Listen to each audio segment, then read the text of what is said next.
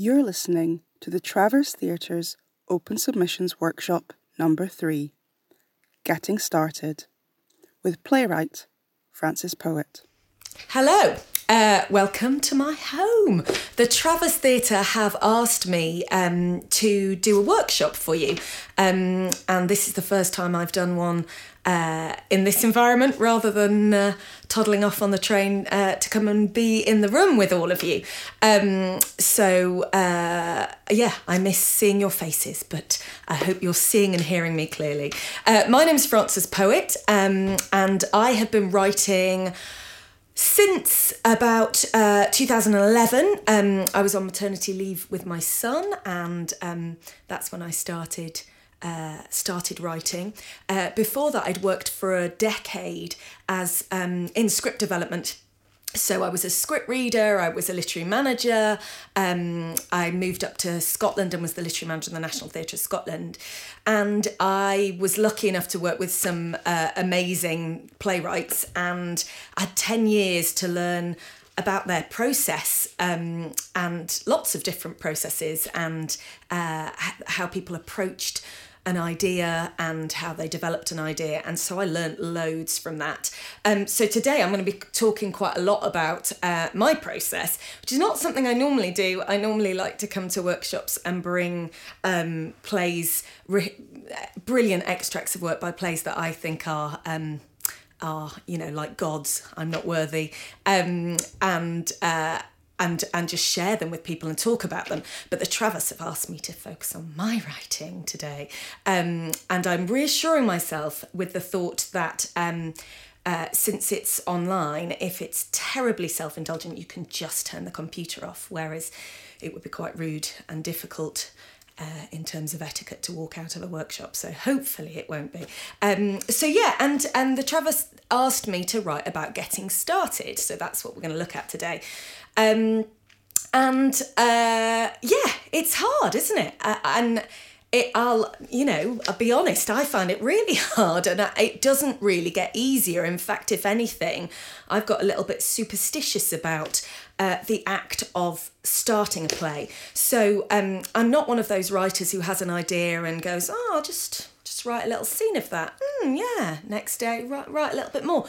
Not that at all. I have an idea, and I live with it for ages, and I am scared of that first moment that I will start typing, trying to write it, and I delay that moment as long as I can.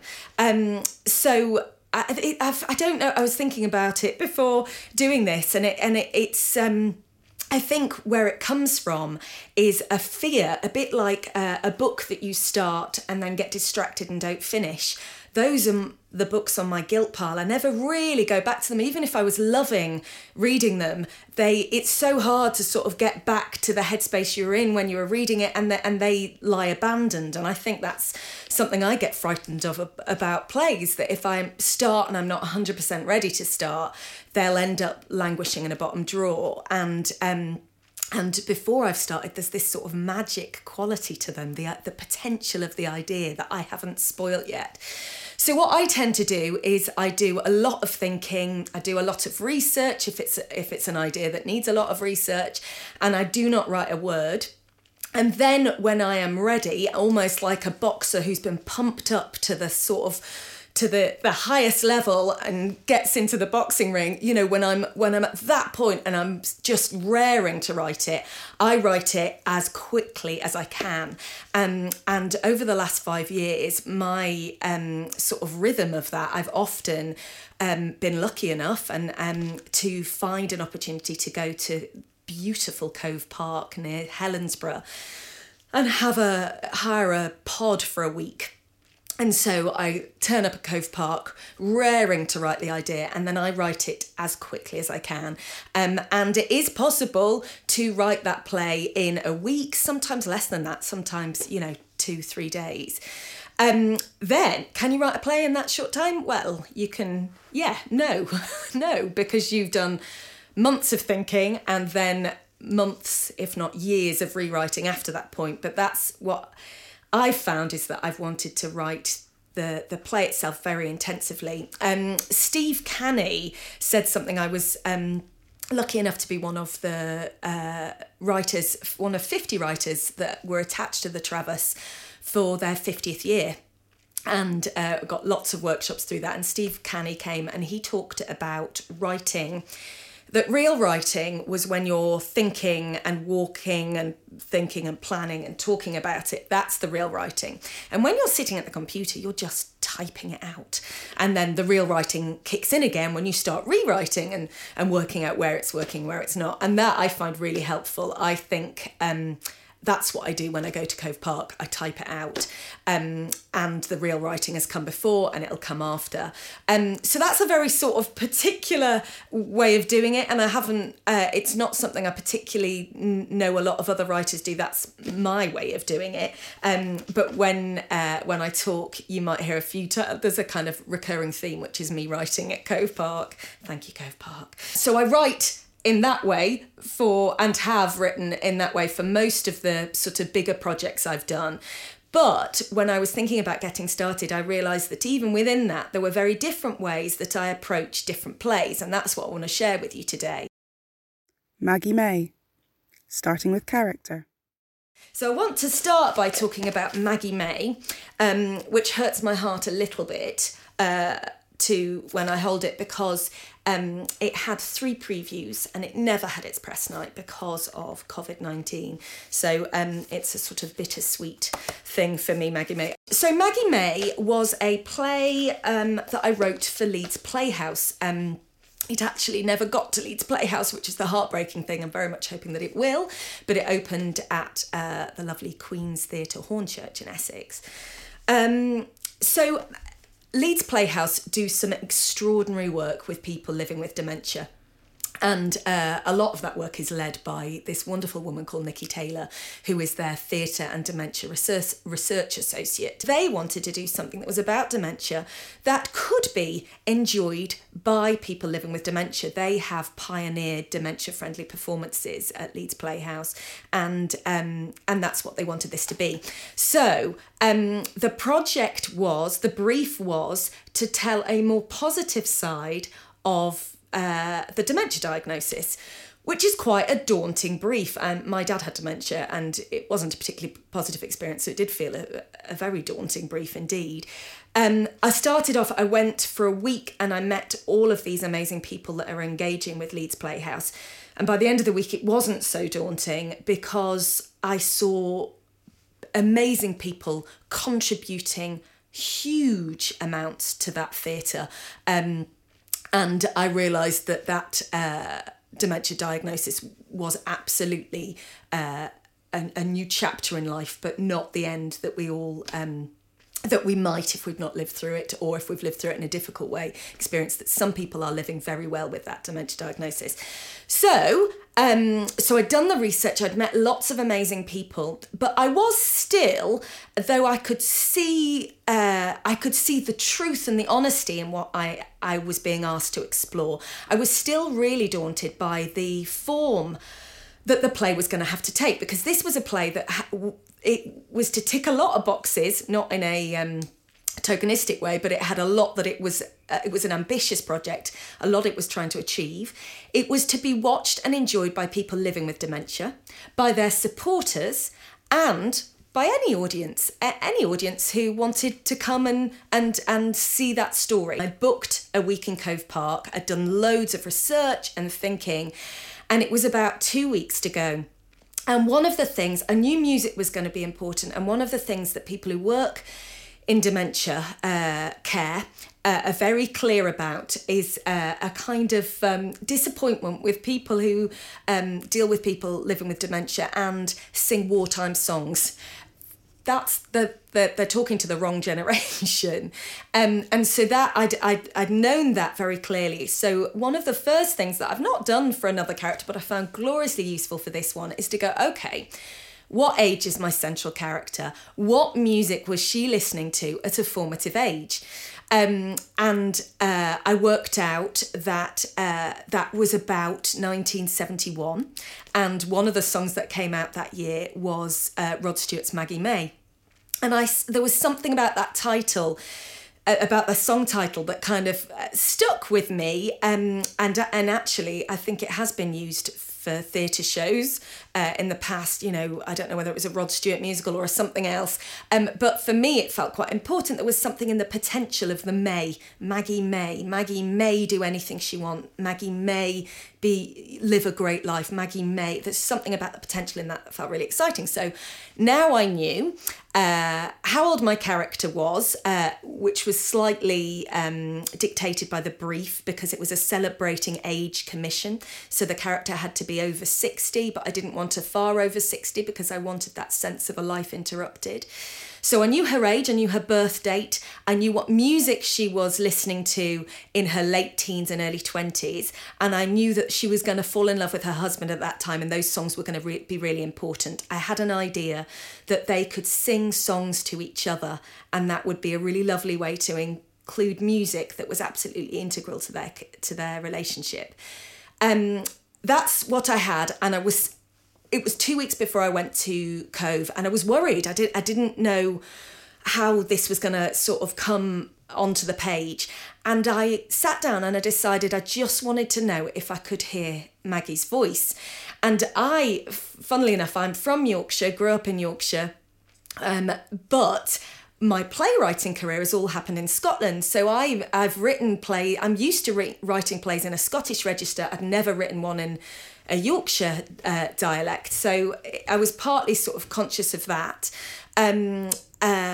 But I sat down and I started writing, and I am not someone who is a massive believer in, the sort of J.K. Rowling Harry Potter mythology that he was, I think she was on a train and she just saw the boy vividly. I'm generally, when it comes to playwriting, a believer in hard graft. So my plays very much come from my head and my heart and a lot of hard work. But when I sat down to write Maggie's voice, she just was there.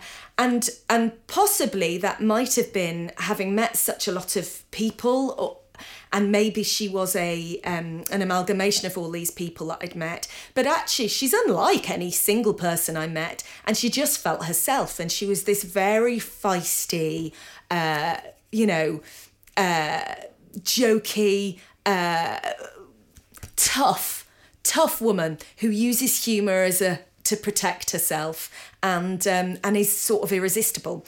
And from the moment I wrote that, I knew it was going to be all right. And I went to Cove Park and I blasted it. And actually in Cove Park, I was still terrified about this form question. And it wasn't until I got to the end of the play that I went, oh, okay, this is a thing. I think I've achieved that form. There was a lot of work to do after that.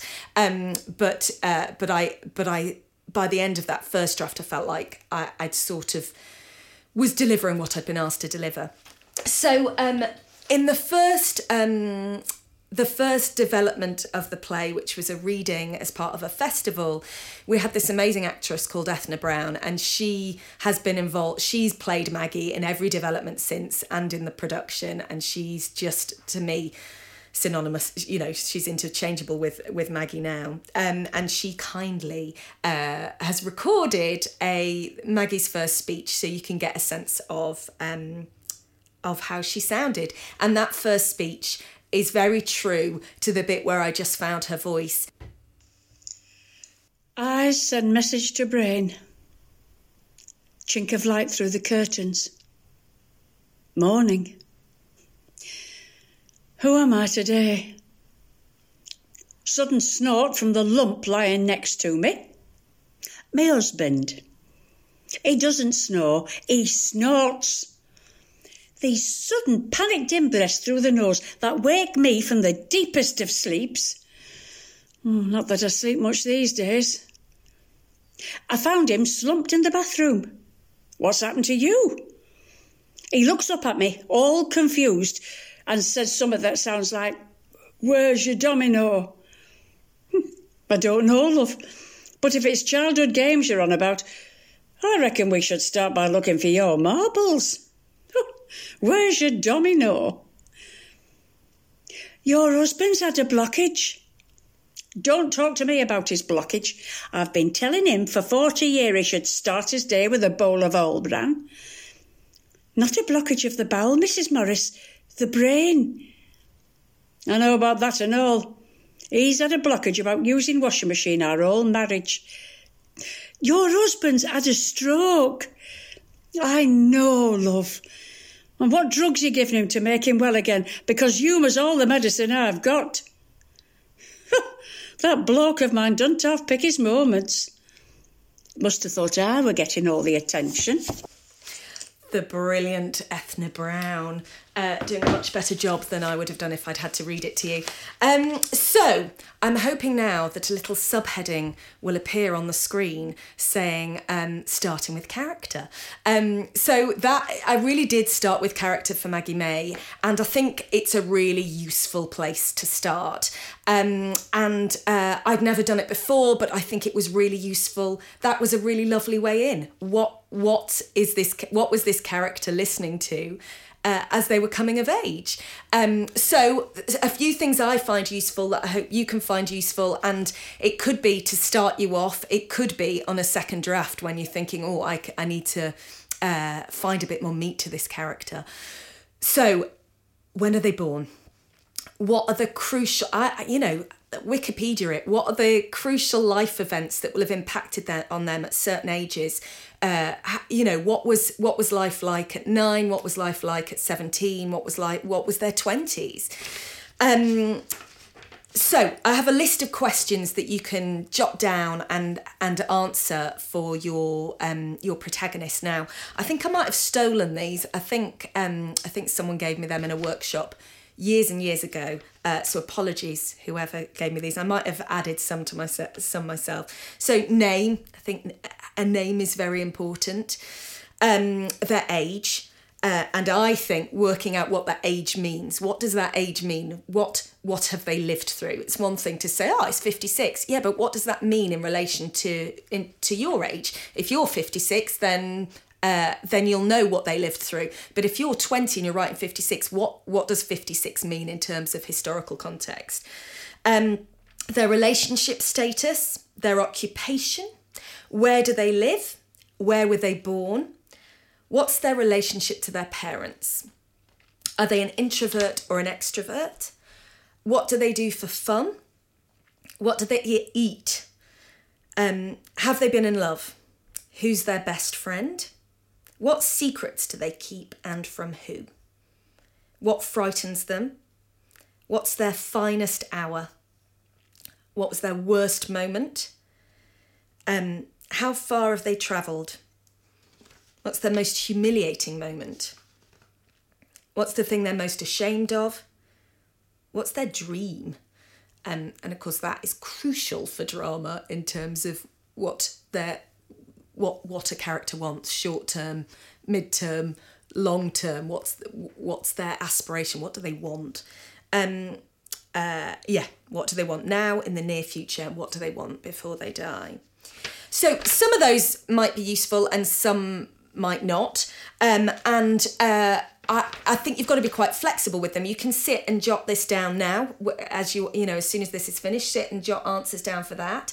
And some of them just be off the top of your head and will land and go, oh yeah, that's useful. Others will have to change as you go along. You might find that thing of their proudest moment will come out at a certain point in the play when that might be a kind of, they take someone in their confidence and share that, and what you've scribbled down at the beginning might turn out to be really important. Or you might find when you're writing that scene that it needs tweaking, that what you'd written here when you'd first sketched it isn't half as resonant as it needs to be, and that now that you're writing it, you've got a sense of theme and how to really make that speech as resonant as possible. So I think you've got to be quite flexible with these choices you make, but I think it's really it's the work an actor does, and as a playwright you're having to do it for multiple characters. We're sort of doing the job of the actor, and it's why a workshop with actors is so brilliant, because actors are so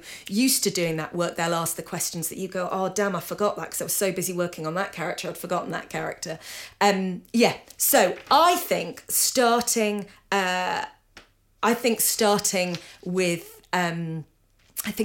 character is a really strong way into writing your play idea. Gut. Starting with theme.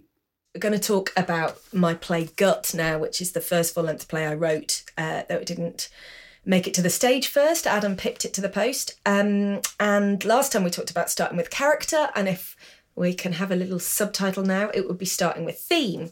Because Gut wasn't written to brief, and the protagonists are very like me. They are my age, they're from my socioeconomic background, my level of education, and at the time I was writing, their pressing concern was my pressing concern, which was raising young children. So I didn't have any of the work that I had to do with Maggie May, that character work, that sort of placing the context of the age and the things that they would have lived through and their voice and all of those things. They were sort of my givens. It was a bit of a cheat. I was allowed to write characters who were me and my friends, who I knew intimately. But Gut was an idea. It was an ideas play, really. And the idea, I wanted to explore the world and how we perceive the world, whether we think strangers are predominantly good or predominantly dangerous, and specifically in the context of parenting. And I wanted to explore the idea that could we as parents, in our efforts to protect our children, actually cause them more harm than the perceived sort of dangerous stranger of our imagination. So that was I knew that that's what it was exploring from the beginning. Maggie May, I knew what the play had to do. It was quite a complicated brief. I didn't actually start finding out what Maggie May was about until probably the second or third draft. And it was about communication, actually, Maggie May. But Gut, I knew from the beginning what it was about. And so I started it very differently. It wasn't about finding voice. I didn't start at the beginning. The first thing I wrote was the scene in which Maddie, the central protagonist, tells her husband that she has harmed her kid, and she has done it out of a very profound and desperate belief that she's protecting him in doing so. And that's the first speech I wrote. I wrote it, again, Gut was a play I wrote in Cove Park. At that point, I had 2 young children. I think I had 1 afternoon a week to write in, and that was not enough. And I wanted to write the play, but I was scared of starting when it would take me months to even be within sight of the end. And I went a begging to National Theatre of Scotland and George Azer-Selinger, who's the literary manager there, and said, I just need some time to write. It was the end of the financial year. They gave me some money to go to Cove Park, and I am ever grateful to them for it. So, but before I went to Cove Park, I wrote that scene, that horrible speech in which she tells her husband what she's done to the kid. And just like with Finding Maggie's Voice, it meant I was armed when I went to Cove Park. I knew it sort of became my North Star. I knew what I was hitting towards. My job then was to see how I could get her there. All the way through the development, a lot of people talked about Maddie being someone that the play was about mental illness, and it was never intended to be about mental illness. It was I always wanted Maddie to be an every woman, but for the grace of God, every parent's desire to protect their kid could potentially take them there. If a perfect storm of events aligned, we could potentially get there. Just to clarify, when I say I was writing from experience, I have never and would never do what Maddie did. And she does get herself into a place of madness to do that. But I wanted her to be a parent. I wanted her to be a good parent and someone who got derailed by the events of the play. So once I'd written that scene, then when I went to Cove Park, it was about filling in the details towards that, and then the aftermath after that. And that speech never changed all that much. The speech you read in the play text, the speech you would have seen if you'd seen it on stage. And I've been lucky enough for that play to be produced quite a few times. So I've seen it in Quebec, and I've seen it at Guildhall in a beautiful student production there, and was able to adapt it for radio. So I've encountered it a fair few times, and that speech hasn't really changed. So that is just another approach. If you're writing a play that's very ideas heavy, you might want to, and you have found a dramatic way to realise the central question of the play, and you know what that is, you might want to dive in with that. And then it's a kind of join the dots, the writing then. It becomes, as I say, your North Star to guide you in the writing of it. And that doesn't mean, I had to do a lot of rewriting with gut to make it right.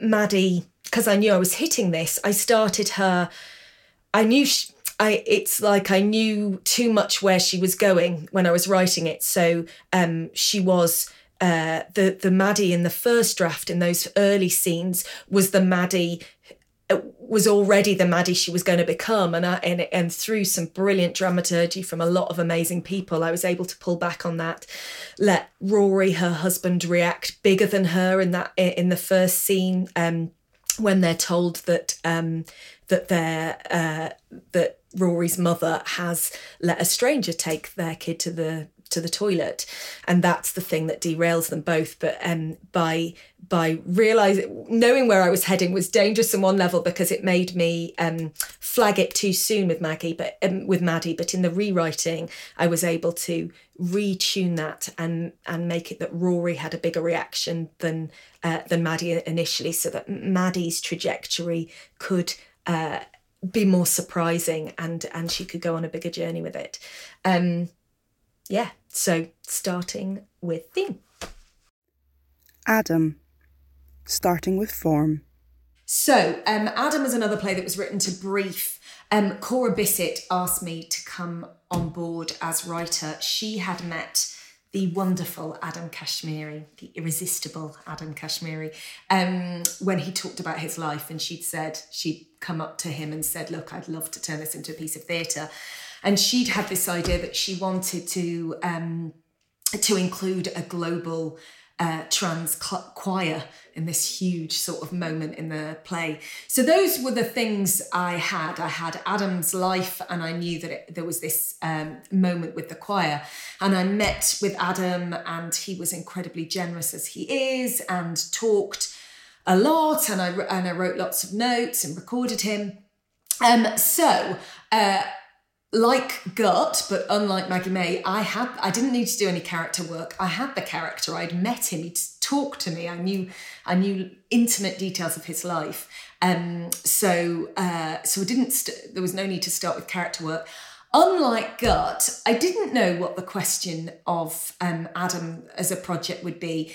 In some ways, it was a play. It was a piece of theatre.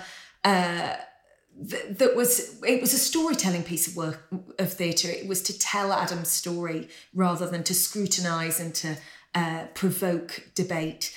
I also, this is the one of the three I'm talking about that I didn't write in Cove Park.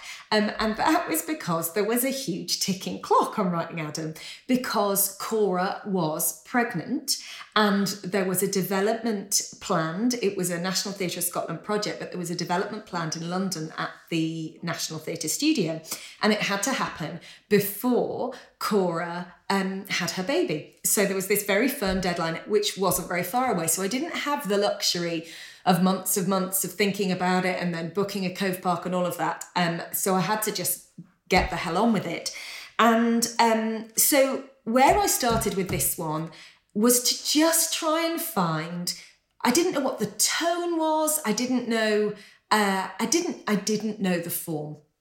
And it's weird to think now of it being working any differently than it did, which was two Adams, Adam Kashmiri and a cis female actress playing a sort of an Egyptian Adam, played by Neshla Kaplan in the original production and Rohanna MacDonald in the remount, both glorious actresses.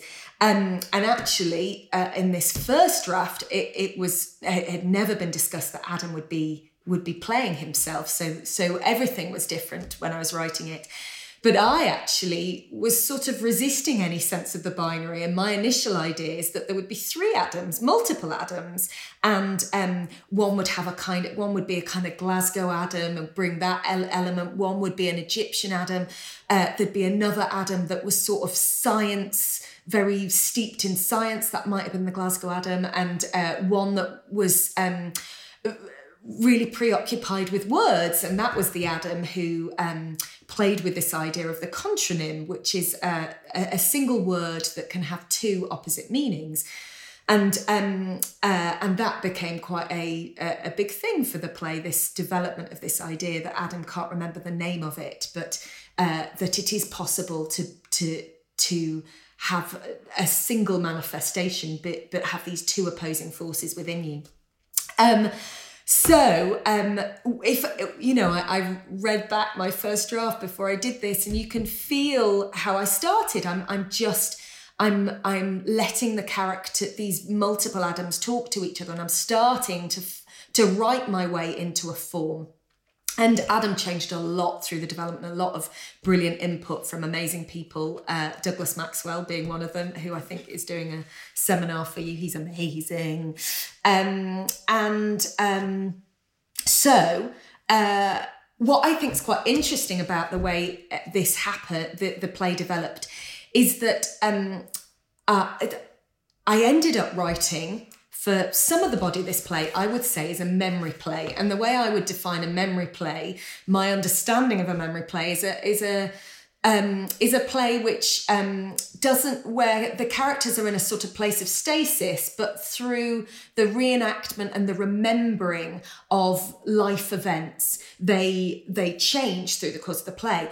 I'm not a huge fan of a memory play generally. I've read a lot, as a literary manager over many years, I've read a lot of memory plays that sort of leave me cold. Why are we going over these memories? You know what happened to you. Why do I, as a form, it feels a bit boring to me, a bit slow, a bit meandering, a bit whimsical. And I don't think Adam is fully that, because also there's this incredible coming of age story. Adam becomes a man, and I think that the trans narrative is a gift to a dramatist, because it's the physical.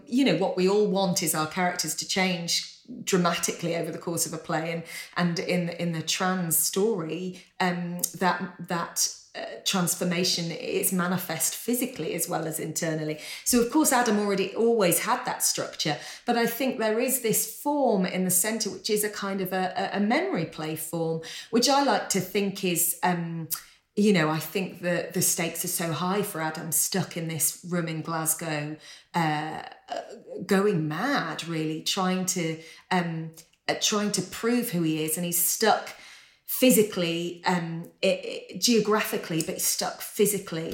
But yes, so I think it's what's quite interesting is I never would have set out to write a memory play. I didn't know the form. I didn't know the question of the play, and the answers I found came through writing it. I wrote my way into finding some of the themes, some of the nuances, the sense of antagonism between what became the 2 central Adams. And so I suppose I wanted to talk about that in that context, that there are lots of different ways that you might want to jump into writing, to starting the play, and it is totally valid. It's not my usual way, but it is totally valid to write your way through to finding what that thing is. And I think what is quite interesting about that is that you'll probably amass a lot more material, and as I did with Adam, suddenly the job becomes more that of a sculptor. You write your way into, you find things that are good, and you've got a lot of flab, and then you've got a bigger job through the rewriting to just sort of chisel away and find the gold shape at the heart of it. But yes, that's another way you can approach it. So 3 different ways. Hopefully one of them will chime with you, and this might have whet your appetite to jump in. I wanted to share with you a quote that I really like from Tennessee Williams, who said, "I believe the way to write a good play is to convince yourself it is easy to do. Then go ahead and do it with ease. Don't maul, don't suffer, don't groan till the first draft is finished." And that really resonates for me. Playwriting is a privilege. It's supposed to be fun. And if you're boring yourself, you will probably be boring us. So at this moment, when you're poised to get started, remember that. Be playful. You're writing a play, be playful, have fun with it, enjoy where it takes you. Lots of different approaches you can take, but enjoy it. Follow Tennessee Williams' advice. And I think it's again interesting what he says about don't maul, suffer or groan until the first draft is finished. He's not implying that there won't be mauling, suffering and groaning further down the process. There will. There undoubtedly will, as you deal with notes from every different corner and you try and make this play the best thing it can be, throwing stuff away, hoping you haven't thrown the baby out with the bathwater. So there will be suffering, but the first draft should be a joyous thing. So have fun with it. So that's your little pep talk on getting started. You can watch or listen to all available open submissions workshops at traverse.co.uk/get-involved. For more information on and to support the Traverse's talent development work, visit traverse.co.uk/support us. Thank you for listening.